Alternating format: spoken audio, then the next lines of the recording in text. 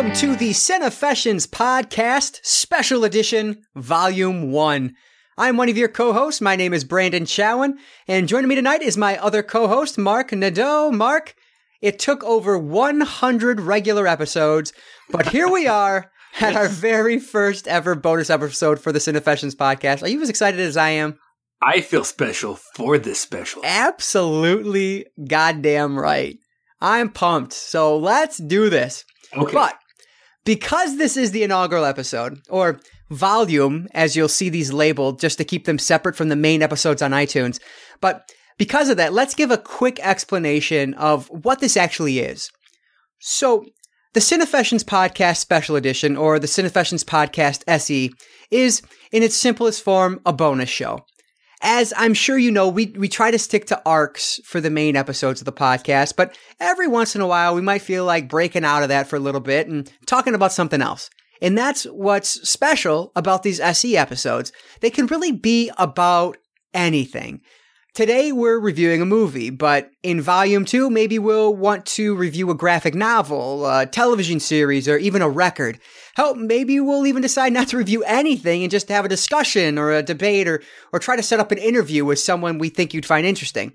I mean, really, the options for these are endless here, and that's exactly the way we want it. The special edition episodes should be free to be different, and you guys can help with that.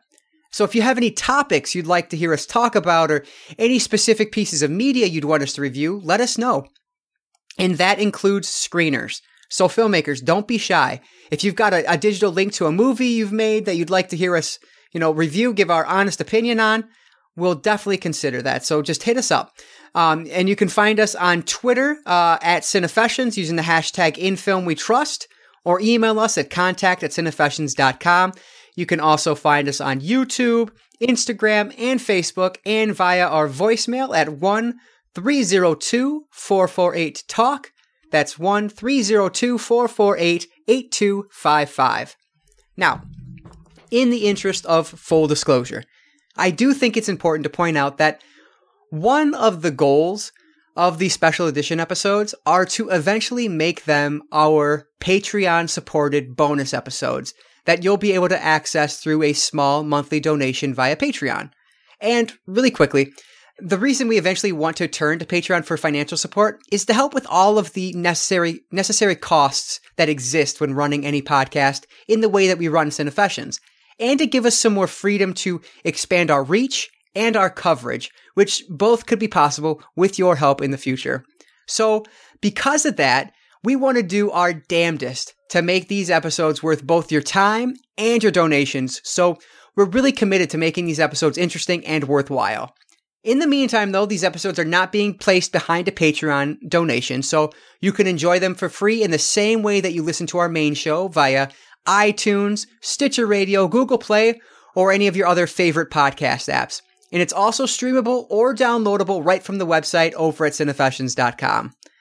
All right, so now that we've explained why the Cinefessions Podcast Special Edition exists, let's talk about why we're here tonight. And that is to review the latest and probably the last film in the Saw franchise, and that is Jigsaw. Oh, I don't know about the last one. Yeah, I know it's doing pretty well at the box office, so we'll see. Yeah, we'll see. I smell sequels. Yeah. So, Mark, as I'm sure you'll fondly remember, it was back in the summer of 2016 when we decided, hey, let's go nuts.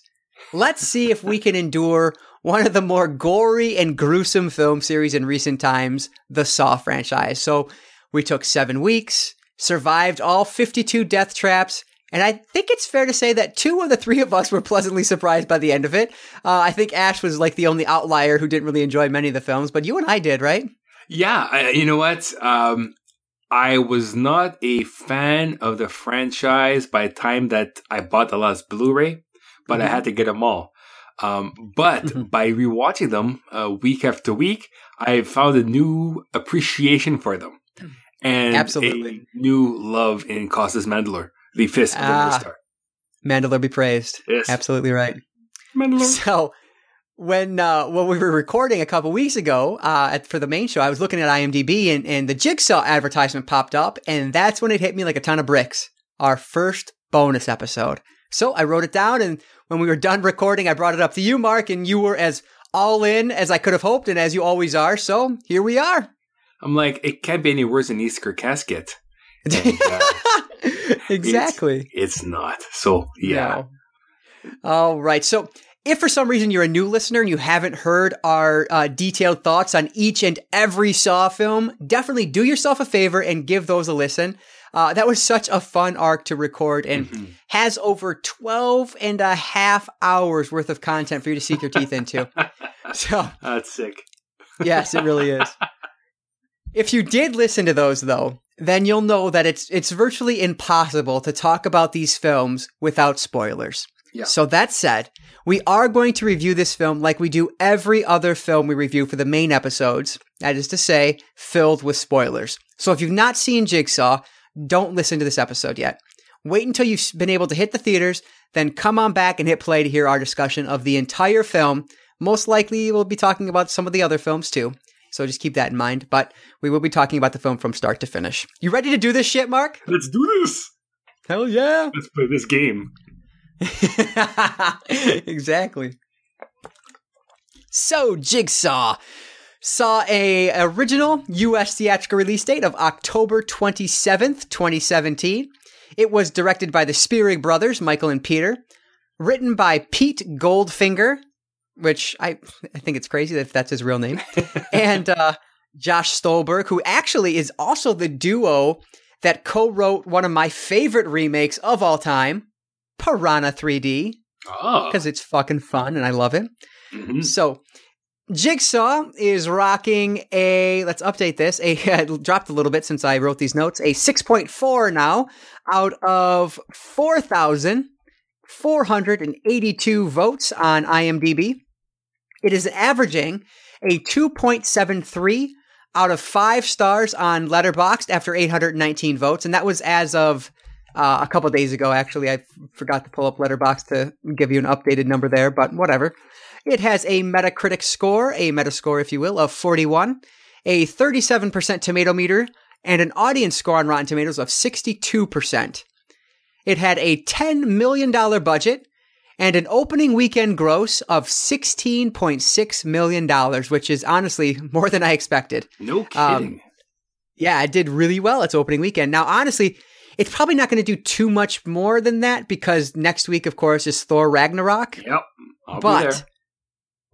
But, that's pretty damn good. It almost doubled its budget in this first week, so it'll definitely more than double it, probably 2.5, 3 times it when it's all said and done. So that's probably why we haven't seen the last of this franchise. But And it clocks in at a whopping 91 minutes, which is a perfect runtime for this film. Exactly. Yeah, absolutely. And just again, another spoiler warning. There will be spoilers for this film, so keep that in mind. If you've not seen it, definitely watch the movie first because it's just one of those films that requires it, really. So, don't listen to us if you've not seen the film. Yeah. But if you have, and once you have, come on back and hit play and listen to our discussion. So first things first, I already know what your history is with this, obviously, and I know what your history is with the Saw franchise. But let's talk about our theater-going experience a little bit because I know we've both seen this opening weekend. So did you have any notable experience at the theater? Was it busy? Was it annoying? Were there stupid people there? Or was it empty? What was your experience at the theater? It was pretty empty because I went at an 11:45 a.m. screening of the film. Good call. Because I had things to do. I didn't want to wait till the evening to do it. Right. So I saw Friday morning, early matinee. I think we might have been 8 people in the theater. Now, I don't know about you, but I had the option of seeing this in IMAX. Okay, but I couldn't see myself dropping $20 on this movie. Oh, yeah. I think $12 was enough. If I had a chance to watch on Cheap Tuesday, I might have gone to IMAX for this film. But I just didn't think it really warranted an IMAX screening. And after watching it, I think you're right. I don't think it would have. Yeah, I don't think so. Yeah, so... Yeah, I basically the same boat as you. I went to see this at a 10 a.m. screening on Saturday morning, and there was actually more people than I expected, but still it was very, very thin. Maybe a dozen people in the crowd, maybe. So, yeah. And I didn't have any annoyances or anything like that, which you hear a lot nowadays, especially of people going opening weekend and just having, negative experiences. That's why I was curious if everything went well for you. But I think it's because we went in the morning that we were fine. Yeah, a guy was playing with his phone for a bit, but he was far enough for me that I could actually block him out. But good. I still, if I had like some whoppers to throw at him, I would have. Mm-hmm. Yeah, absolutely. I can't stand that. Oh, man. Yeah, and so I'll also note that in all my 31 years, Jigsaw marks the first film I ever seen in a theater by myself. Really? Yes. Welcome to the Brotherhood. Yeah, exactly. You know what? It wasn't strange at all like I thought it would be. So I'll definitely be doing more of that. But yeah, like I said, I ended up going on a Saturday morning, so there wasn't a ton of people there. But so it might be a little different if I go like on a Friday evening. But the chances of me going on a Friday evening are pretty slim anyway, so I'm not worried about that. But yeah. My first alone screening, I remember it was Outbreak with Cuba Gooding Jr. and Kevin Spacey. Oh, wow. Yeah, we won't talk about Kevin Spacey today. He's been in the news enough already. Yes, exactly right. Yeah. Yeah, let's not go there. That's funny because Outbreak was one I always wanted to see and my mom wouldn't let me go see it. So that's funny. Oh, it's so good. Yeah, I know. I love it. I've seen it plenty of times since, but yeah. Yeah. Yeah, and actually, I'll just make mention this again. So, I am using the Movie Pass, and this is only the second time I've used it. So I'm definitely one of those people that Movie Pass is making money off of, but that's fine. They have to make money somehow.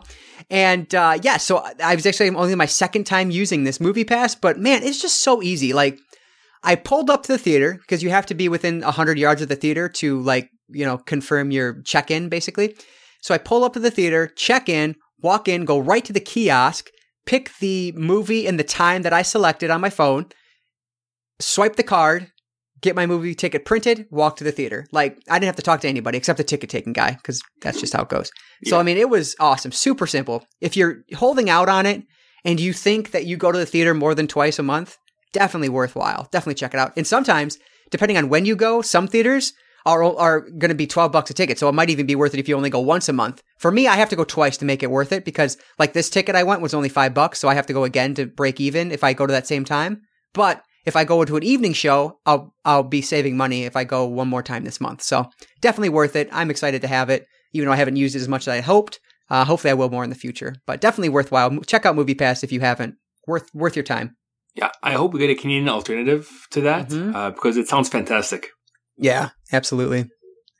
All right. So first note, I got to say, when that Twisted Pictures logo came on the big screen, I immediately had goosebumps. Like, I love this series. And I was just excited as hell to be sitting in the theater again to see a Saw movie. The first time since the final chapter 7 years ago. So I was ready. I was ready and willing to go for it here. I had the exact same feeling. I got goosebumps when it started. Yeah, I loved it. You got the same thing. Yeah, I was like, hey, what old is new again? Exactly right. So when this opening scene, now obviously we didn't take notes while we were watching the film, and so our discussion of it's going to be a little different than our normal flow. So, it is what it is. But when the opening scene kicked off and we get this car chase with this big accident like 30 seconds in, it felt like I was watching The Fast and the Furious. I did it. I want to log out. The special edition's off to a fantastic start, if you ask me. No, it's not. Oh man! But anyway, it felt like I was watching a big car chase film. It didn't feel like I was watching a Saw movie. In the opening scene with this guy essentially like kicking off the game. I did love though that once he got to the top of the building or whatever the hell it was that he was scaling, we had the red X signifying that, he was already a part of something much bigger than this car chase. And that had me excited. Yeah. Well, what I find funny, again, this is a very Canadian production because a lot of the actors that come on screen, especially with the inspector that the guy asked for. Like, it's all really well-known Canadian actors or people that I've seen in commercials. So it just like the last two Saw films, it's got a very Toronto feel to it, even though it's not based. Right. Yeah. But Yeah, no, that opening sequence was quite interesting, especially with the bullets to the hand. I enjoyed that first little gore effect. Right. Yeah, that was cool. But frankly, I thought this opening sequence was just a bit underwhelming. Okay. When you compare this to, say, the start of the final chapter, which has like one of the cooler openings in the series, one of the cooler traps with like the two guys locked inside the box that's all windowed in the middle of the city. Oh, sure. This one just felt a little ho-hum and forgettable to me. Well, because it's a Saw film, but it's not a Saw film. Like people don't like Jigsaw's been dead for 10 years. You know, so to have the film start with a 2-person trap, I don't think it'd make a lot of sense. But I mean, really, wasn't the final chapter wasn't really a Jigsaw film either, right? You know what? I can't recall. Because I think he dies a couple movies before that, or maybe a movie before that or something. And the last one is just... well, it's the guy from Princess Bride and Mandalore duking it out, isn't it? Mm-hmm. I think so, yeah. But interesting. But yeah, so that was kind of my take at the beginning there. Okay. But, so that said, once we get past that opening title sequence and we see our group of 5 individuals in the first trap, that's right from there is when it really started to feel like a Saw franchise film for me. I loved the imagery of the buckets covering these people's heads, and it really gets going right out of the gate. And I just thought it looked really fucking cool. Now, when the trap starts, so you've got the 5 people with buckets with chains, and there's the chains slowly being wound up, and people are being forced towards a wall with saw blades running. And in my mind, as this is happening, I'm thinking, what can I do to shed some blood without really hurting myself? So I'm thinking like, as the scenes happen, I'm thinking angles where I can just use my pinky, maybe just use the tip of the pinky, sever that off. I'm trying to think the least amount of pain and still win the game. Because in this scene here, you get the 5 people, and Jigsaw wants you to shed some blood. And if you don't understand the rules, then pretty much you die. So, I was trying to think to myself, what can I do that it won't hurt as much? Because these games hurt a lot. Right, exactly. I like my fingers. I like all 9 of them. And I think it's obvious. Just put your finger up there and let it go, But instead, they like stick their arm in it, or they fall into it. Whatever the case is. Yeah. But yeah, I feel like they could have done a better job of hurting themselves less and still fulfilling the requirements of the game. Now that also said, they're disoriented, right? They're coming out of a drugged sleep. So I understand them being kind of, a little. They're not thinking with both hemispheres of the brain. Right. Yeah, that makes sense. But still a cool trap to start the movie. Yeah, and I thought, it was a cool trap, but to me, it wasn't, it's definitely not going to stand up as one of the top 5 or anything, I thought it wasn't the greatest thing ever, but I thought it worked well enough, it did what it needed to. It got you in the mood. Yeah, exactly. It's an aperitif to the main course. Right, yeah. I don't know what that word means, but I'm assuming it's like an appetizer, but... Oh, yeah.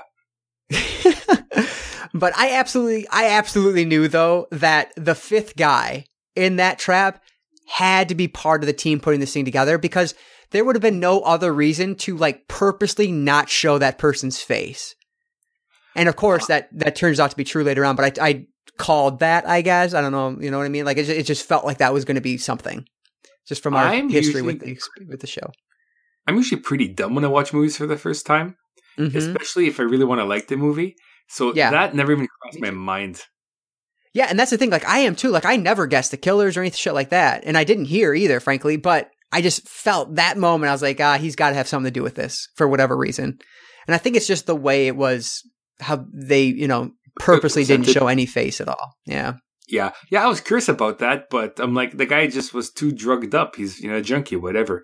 But it never crossed my mind that that person might have been involved. Right. Well, that's good. That's good. So, I have to confess, Mark. Yeah. I fell in love during this film.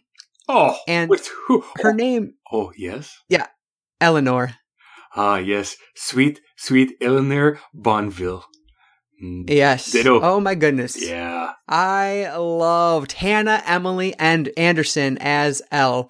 I thought she was just sexy as hell, especially with those glasses she's wearing at the start of the film. Yep. And then you see her more and she's all tatted up. Yep. I mean, give me a break. She's and then what you call punk rock.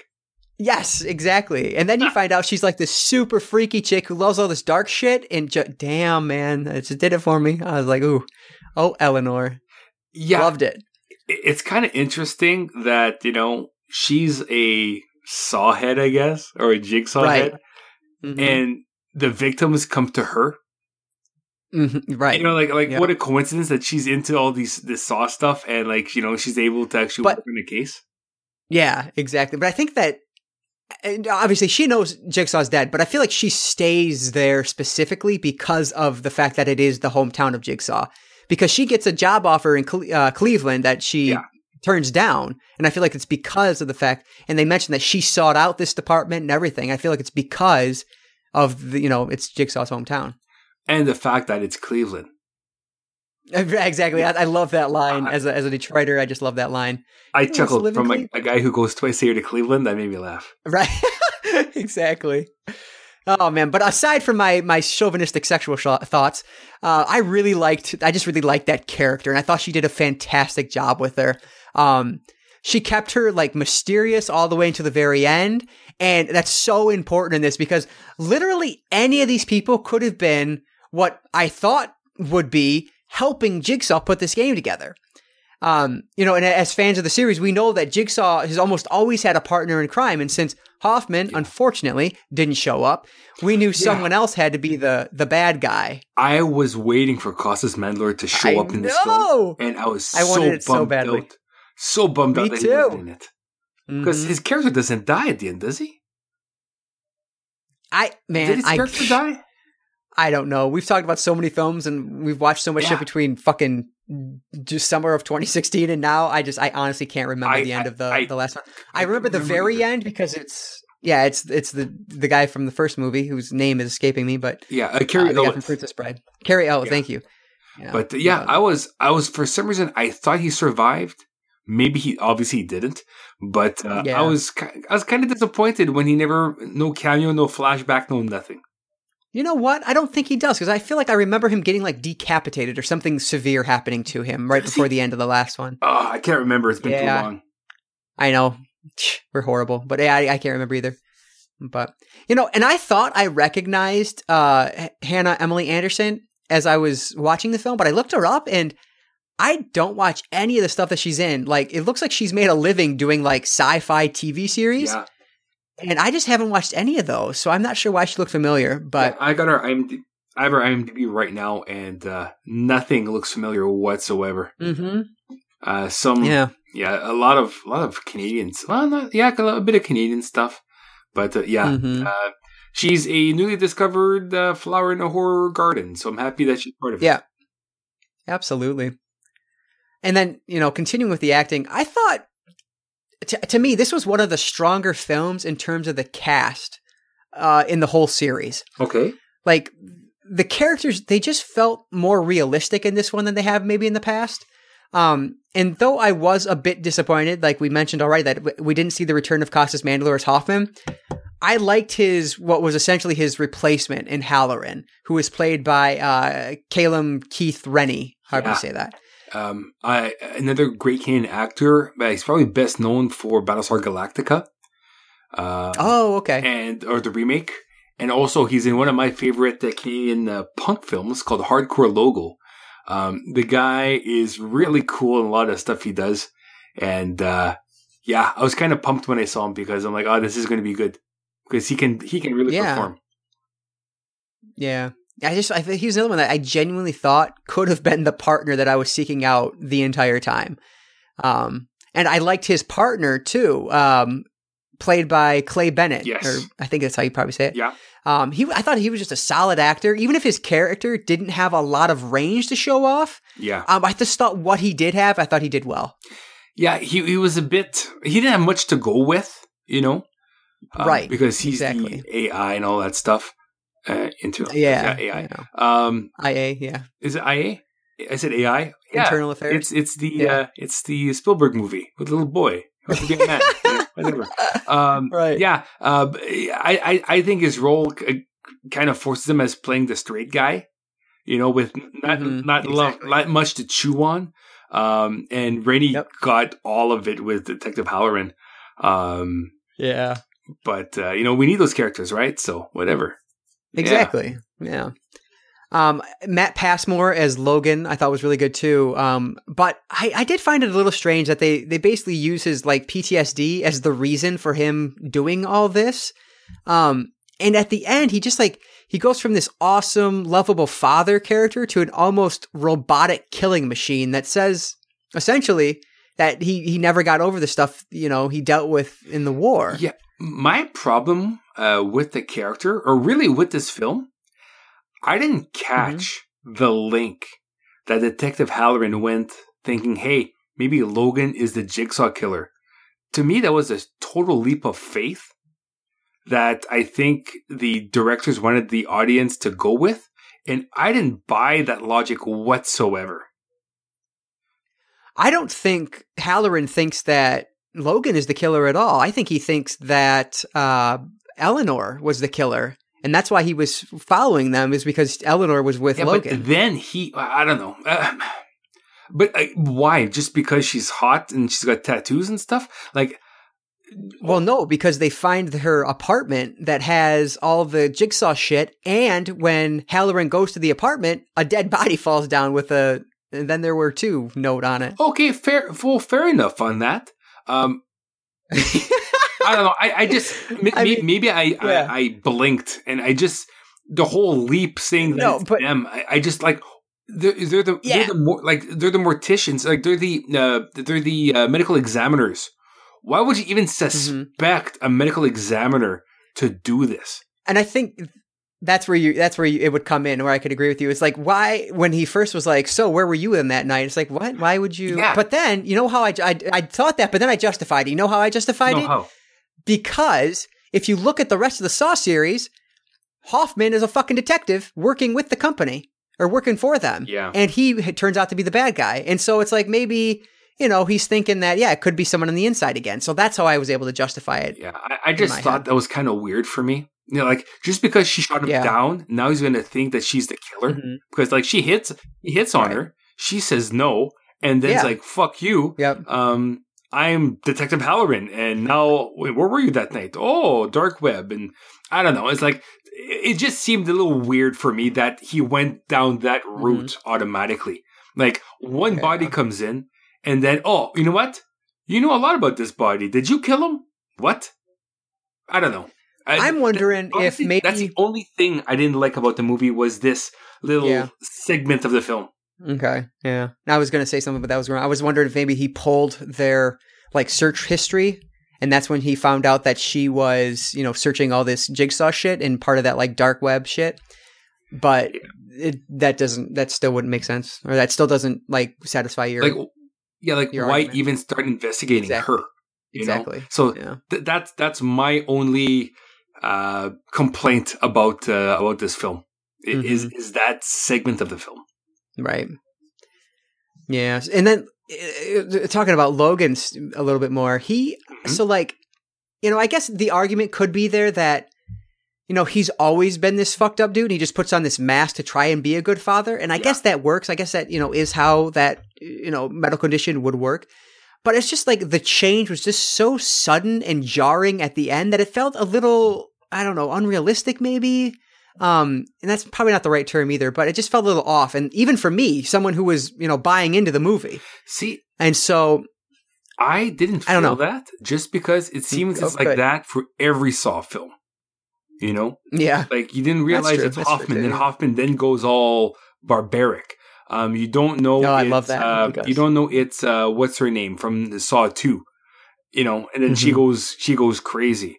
Yeah. So to me, him actually going nutso at the end and it was me the whole time. I didn't have a problem with that because it kind of fits the mold of the series. Yeah. Again, I can definitely see that's my opinion on that. So. No, absolutely. And I didn't have a problem with it when I was watching it. I was totally in with it. Mm-hmm. But as I thought about it a little more, I was like, I don't know if that worked as well as I thought it initially did. But yeah. So when John Kramer pulled his hood off to reveal himself, those aforementioned goosebumps just came rushing back. I was shocked and excited as fucking hell to see Kramer make his return to the series. Me too. I'm like, what the fuck? Like they did an autopsy on him in Saw 4. You know, like how is he back for this movie? I could not understand. I caught it later on, exactly. But I'm like, what? It made no sense to me at the time that I was seeing it for the first time. Right. No, absolutely. Like, how are you going to explain this? Yeah, exactly. That's what I was wondering the entire time. Yeah. So it was kind of like surreal to me just because since we did the Saw arc last year, I've actually had the chance to like sit, not one-on-one, but like in a group setting and listen to Tobin Bell talk with Costas Mandylor. Yeah. And now that I know just how similar Tobin Bell the man is to John Kramer the character, not obviously in like psychotic way, but just in the way that he likes to like wax poetic. Mm-hmm. That's just what he does. That's how he talks. It was just even creepier to see him here and just that much more awesome to see him back in the series. Like I loved that. And it's just, it's so cool. Well, he's such a cool person. This is Tobin Bell's defining role. Like he's always going to be known as John Kramer, you know? And good for this motherfucker. He's been able to do that for this long playing one role. Like that's pretty remarkable. Good for him. Yeah, it's pretty crazy. He's still getting paid. Yeah. But, yeah, and then like the entire time, I just kept trying to remember how in the hell he actually died to see how they were going to retcon that death. But of course, they cheat a bit by making that a non-factor because we're actually seeing him in the past and blah blah blah. And it's cheap, but honestly, it works better than trying to say he didn't die. So it worked for me. It's impossible to say he didn't die. It's impossible. Exactly. But it is also pretty fucking cheap making it in the past because now. So this fits in right at the beginning, before Cary Elwes, before Costas Mandylor.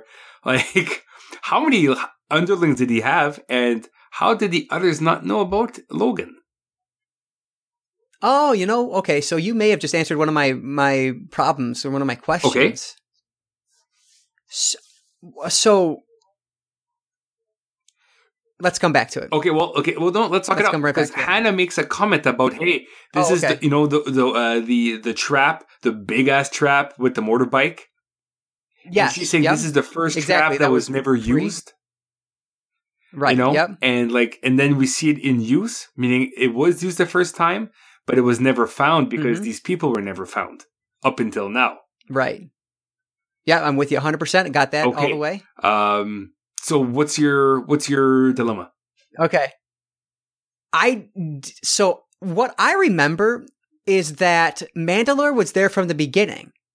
Like he was there for the bear trap, I thought, that he had with Amanda. Is that not the case? Am I remembering that wrong? Like this is supposed to be before he meets Hoffman? That's the only way I can think is that this is his first. Wait, no, because I 100% Hoffman is there for like the main trap of the first movie. Yes, that's and Amanda takes place. It's retconned. I don't think originally that was what it was supposed to be, but since they made a lot of money, it made sequels, and then they found a way to put Hoffman at that scene. No, absolutely right. Yes. But basically staying kayfabe, if I can bring out the stupid wrestling terms again. Like, if you're going with it, though, but doesn't still, story-wise, doesn't Amanda's death, or rather, Amanda's trap take place after the start of the bathroom trap? Yes, it would be. Yeah, and so if that's the case, then Hoffman would have been there for when they were making the bear trap, the trap for Amanda. And that's one of my biggest problems is... Okay, go ahead. Yeah, in the film here, it's showing that it's Logan helping. Exactly. Because they're sketching out the blue. Yeah. I don't know. That's why I made if there's a sequel, it'll explain, and maybe Hoffman will come back. Yeah, and that's a blind spot. And that was one of my concerns, or one of my problems was like, if you're going to do this, I'm fine. I'll go with it 100%. I've gone with all the other shit that you've done. Yeah. Like, have some interaction. Where's Hoffman? Where's Amanda during some of these things? Obviously, you didn't need Amanda in that moment, but like, where's Hoffman? Like, he's supposed to be there. Like, that's a damn good question. I feel like they kind of owe it to us. We've spent our time watching these films, reviewing these films, talking about these movies.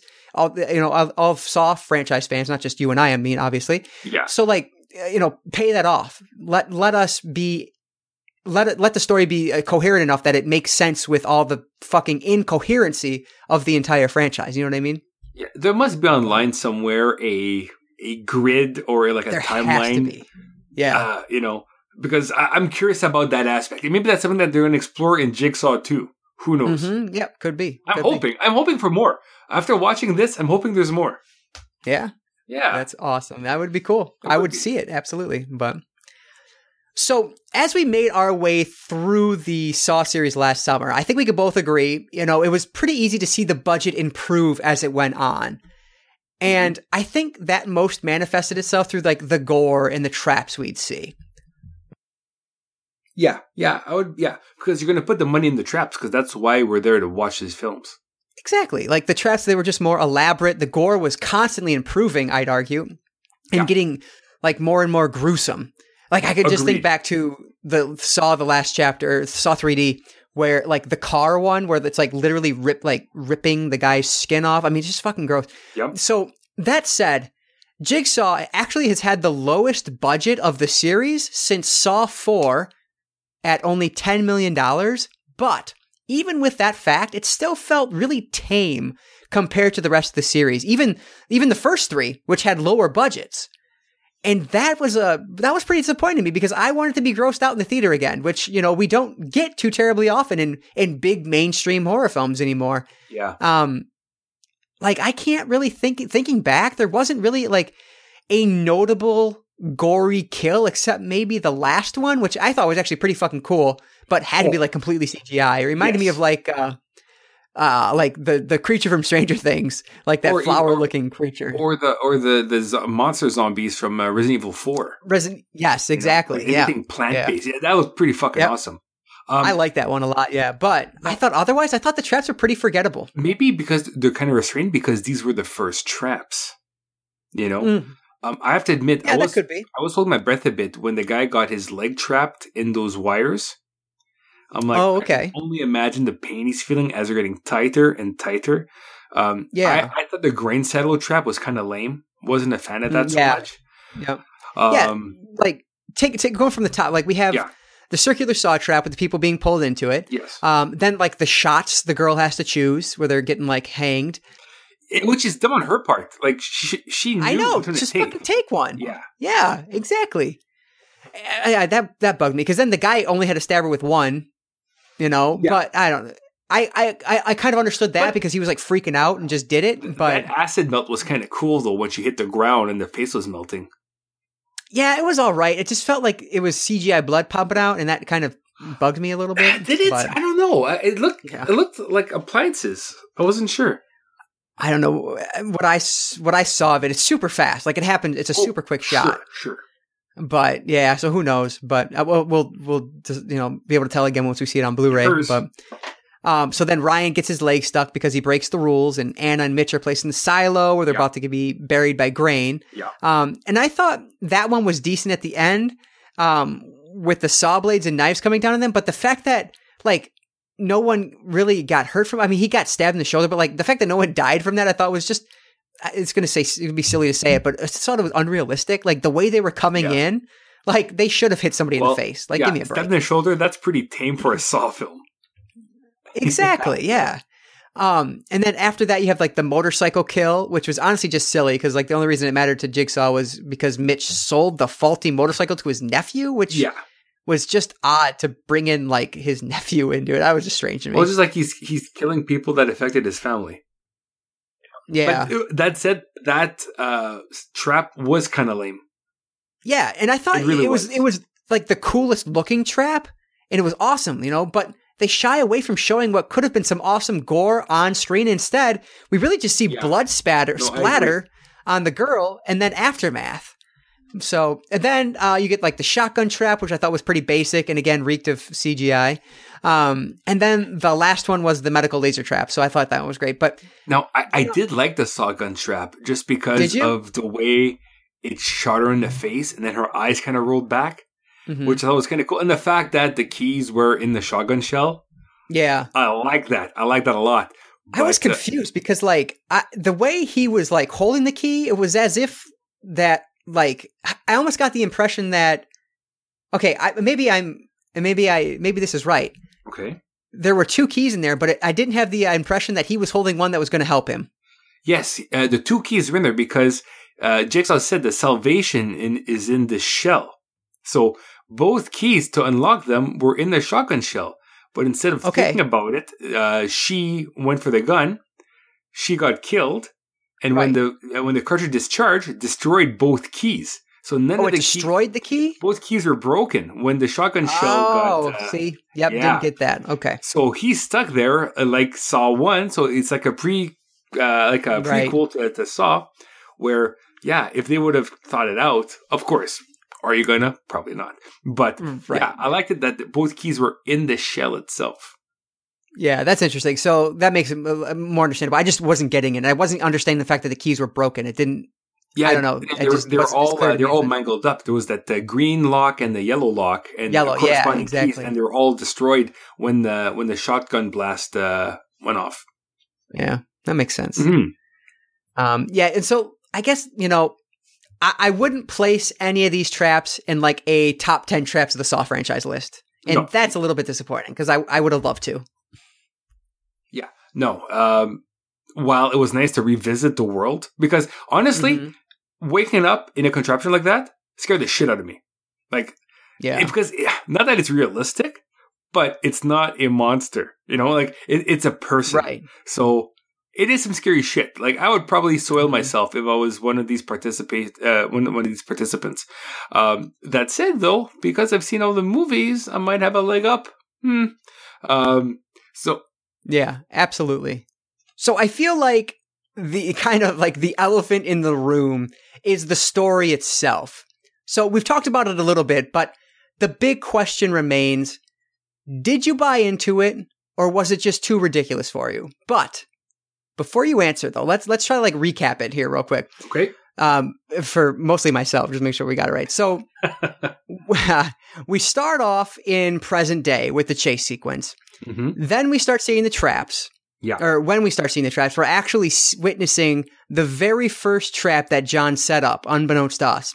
Yeah. Then John feels bad that he almost killed Nelson in the first trap, so he saves him and then takes him under his belt to help set up more traps in the future. Mm-hmm.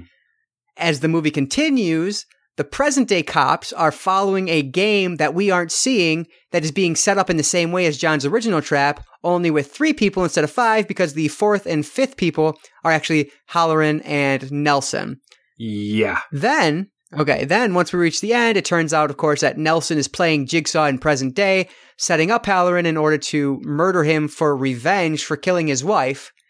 And presumably, Nelson will get off scot-free because he has set up Halloran to take the fall and Ella's his alibi, and that's it, right? Or am I missing something? I just realized something just now. Yeah. The reason why we don't see Logan at all in the other movies is because he was in Iraq or he was in the war.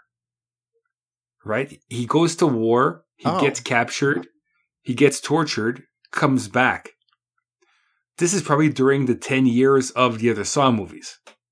Huh. Maybe? That's an interesting point. Yeah, I can't confirm or deny. I don't remember how long they say he's been back from the war. Yeah, he doesn't say. It doesn't say. But I'm thinking just now that he's not in the other movies is because he's gone to war. And now, he comes back broken. Or did he come back broken?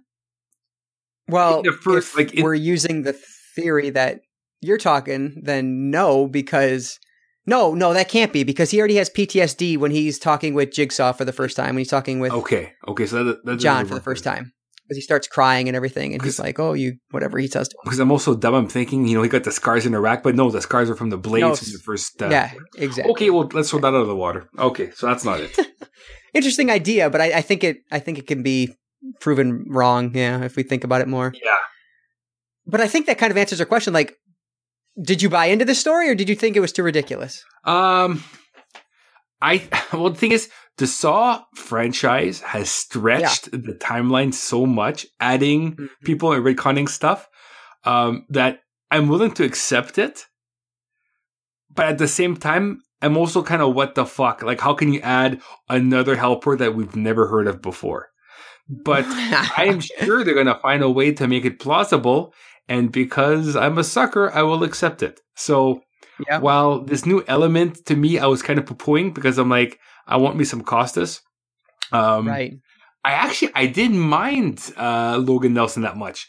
I thought the character was likable enough that, he's friendly to people, but then has a really dark side. And I kind of want to see more of it. Right. Yeah, and I think that it just goes to show that we were buying it because we're trying to justify it. And if we weren't buying it, we wouldn't care to justify it. So I think that, pretty much tells us that, we were in. We went for it. Yeah, exactly. I had no problems with it. Yeah. And so really, if you think about it at the end here, it turns out that this is really the most overcooked, long-winded way to commit murder ever conceived. Because that's really all that Nelson's goal is in this entire film right now, right? Is to kill Halloran. Or is there something else I'm missing? No, it's pretty much, in my opinion, it's a big thing just to kill Halloran. Because Halloran let the guy go that killed his wife.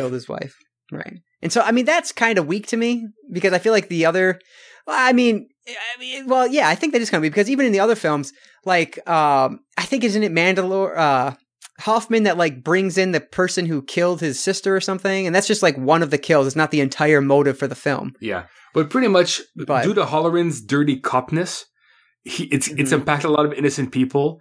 And now Logan is going to rectify that. Right. And then we already talked about my biggest problem, but I think it's something that they could answer or might answer if there is a sequel. But anything else that struck you while you were watching that you want to talk about? I don't think so. This was tamer than most Saw films. Yeah. At least the latter ones. But I think enough time has passed that we can reintroduce audiences to this series. And as long as the next one isn't in space, then I think we can have another little run of films coming. I would fucking love that. Don't be ridiculous. You would too. So don't even try to put on your bullshit. Yeah, it would be awesome. Zero gravity jigsaw puzzles. Yeah. Oh. Absolutely. But that's an interesting point, is the fact that this movie is releasing 7 years later. So it is, going to find a new audience that hasn't seen the original movies. And so it's almost like you could say that this is a sequel to the original Saw, and there would be almost no problem with that. They talk about that Jigsaw's been dead for 10 years, but okay, so what? He just died in between the movies. I feel like you don't even have to watch any of the sequels to watch this one and pretty much understand what's going on. Oh, yeah, you really don't? Minus maybe just the philosophy of Jigsaw and why he does it. Oh, yeah. But apart from that, you don't have to watch the first 7 or 8 to see this one. Yeah. Frankly, the whole fucking thing stands on its own. Would you even have to watch the first one to really understand it? Not to understand it, no, but to appreciate it, yes. But still. Yeah, I don't think you have to. But I do like a good backstory, so I would. Absolutely. But that's just how I'm wired. Right. So, excellent. So, awesome discussion. So, let's talk about your final thoughts and your star rating for Jigsaw. I think it was a fun reboot. It could have gotten a little redder, but it didn't. And that's okay for now. If it does make enough money to warrant a sequel, I'll buy it. I'll buy a ticket opening weekend. The performances were good. Some of the actions were kind of dumb, but again, you're in a panic situation. You're not going to think clearly. would I survive? Well, not my pants, but there's a good chance that I could with my high IQ, my high or IQ. That's right. But I digress. I'm just talking. Seriously though, yeah, I'd probably die first trap. But I enjoyed this. I wish I saw it in a packed house, but that's what I get for seeing a film at 11:45 on a Friday morning. So yeah, I liked it. I hope there's more, and I would give this out of 4 a 2 and 2.5. All right. Perfect. Yeah. So Jigsaw definitely feels like it's from the same film franchise of the rest of these movies. And the return of Tobin Bell as the titular character was unexpected and just fucking awesome to see. I like the new characters, and they really felt like they are from the same stock that brought us Hoffman, Matthews, and Strom. And it was just fantastic to be able to visit this world again, especially in theaters. But, and you could probably sense this coming, but they dial down the gore, introduce some very forgettable traps, and do arguably too much retconning, of the series as we know it. Easy for me to say. If you remember back to our Saw 3D review, I think we pretty much agreed that the Saw franchise works best when watching it back to back to back, like we were doing for that series review, because it just helps everything make more sense. If we were watching this a week after Saw 3D, I think I'd dislike it quite a lot because it doesn't really fit itself into the world as well as it could or as well as it should, at least by itself. The whole film franchise is a big, for lack of a better word, jigsaw puzzle. Oh. And oh, you leave it alone, you. The fast and the sorriest. That's great. I thought of that seconds as I was sitting in the theater. I was like, oh, I'm using that. I'm so disgusted right now. Nobody's going to pay for this. Oh, man. Anyway, yeah, so okay, the first 7 films, they do an admirable job of folding in on themselves well enough that it all makes sense if you squint your eyes a bit. But Jigsaw, it just felt like it ignored some of the retconning that the later sequels do, including ignoring some characters essential to the franchise, and does its own thing. Honestly, this may work better as a true sequel to the original film and nothing else. But I really don't think that was the intention, which just leaves me a bit underwhelmed at the end of the day. I love that we got to take a trip back to the world of John Kramer, but Jigsaw is ultimately a bit of a disappointment when you break it down. And I feel like it'll be one that gets looked back on even more negatively when people start, owning this on home video and can watch it immediately after the first 7 films. Now, with all of that said, I left the theater happy. I had a good time. And it wasn't until I started to sit down and write down my thoughts and really started thinking about all of the different plot points and everything like that the flaws really started to show themselves. And now that I see them, I can't really shake them. I recognize them that they're there. So even though I can easily point out why it's not the perfect end of the franchise, it's still a movie worth seeing if you like the rest of the movies. And I had a good time with it. I thought it was fun. So I'm giving Jigsaw, just like you, Mark, 2.5 out of 4 stars.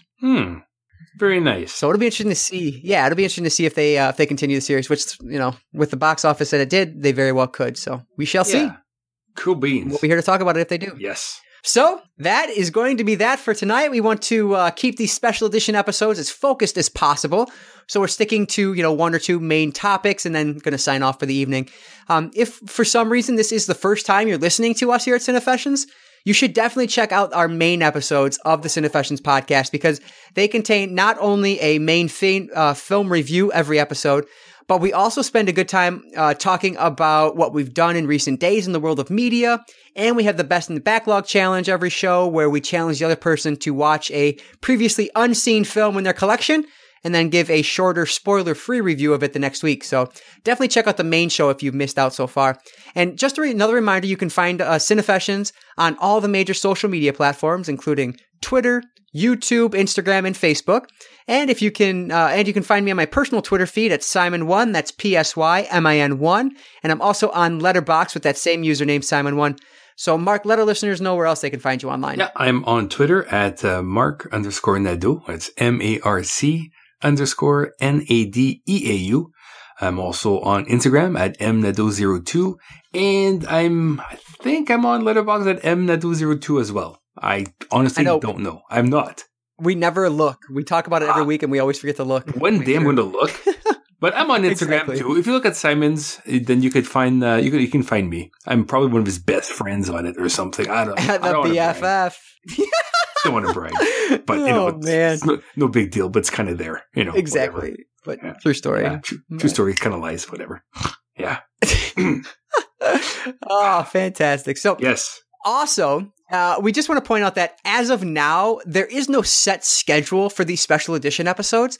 We're just going to record and release them as inspiration hits. But, once we do start our eventual Patreon page, then they'll exist on a much more regular schedule to make your donations to the show worthwhile if you choose to support us in that way. I guess I will give a bit of a spoiler. I think our next special edition episode is going to be on another thing that we talked about previously on the podcast. It's sequel or second season. It will be on Stranger Things season 2 or Stranger Things 2 as it's being marketed as. So look forward to that maybe a month from now. I'm not sure. We're trying to iron out the details, but just give a spoiler there. That's probably what we'll be talking about next. Yes. And finally, we just want to ask that if you did enjoy this episode of the podcast, please do us the biggest favor possible by leaving us a review on iTunes. Those reviews are essential to helping us grow and can really help take us to the next level. If you're not using iTunes, feel free to leave us a review on whichever platform it is that you do use so that people can can find us more easily. So, and speaking of others, if you are having fun with our show, please share us with your friends on social media. Word of mouth is arguably the most important way to get people to try out our show. So anyone you can tell about us would be much appreciated. Well, Mark. Yes. I think this went well, and I had a great time. I think so, too. So I love, it's such a different experience when you're going to the theater to watch a film and then come back and talk to it, in this format, just because we're so used to, taking notes throughout, so. And watching it a few times and stuff, so yeah, it's a bit different. Right, yeah. Gotta use my brain. I feel like, exactly. I feel like I got home and I was just, vomiting words. I don't know why, it just, there was just so much to talk about, I feel like, for this one, so it worked out really well. When I got home, I went to the bathroom. I drank. I had a large Coke Zero with a Thor cup and a Thor topper, and I'm like, I love those toppers. Really bad. Oh, me too. I'm gonna collect all 4 of them because I'm a sucker for merch. Exactly. Yeah. All right. So I want to thank everyone for listening to the Cinefessions podcast, Special Edition, Volume 1. And remember, in film we trust. We'll catch you next time.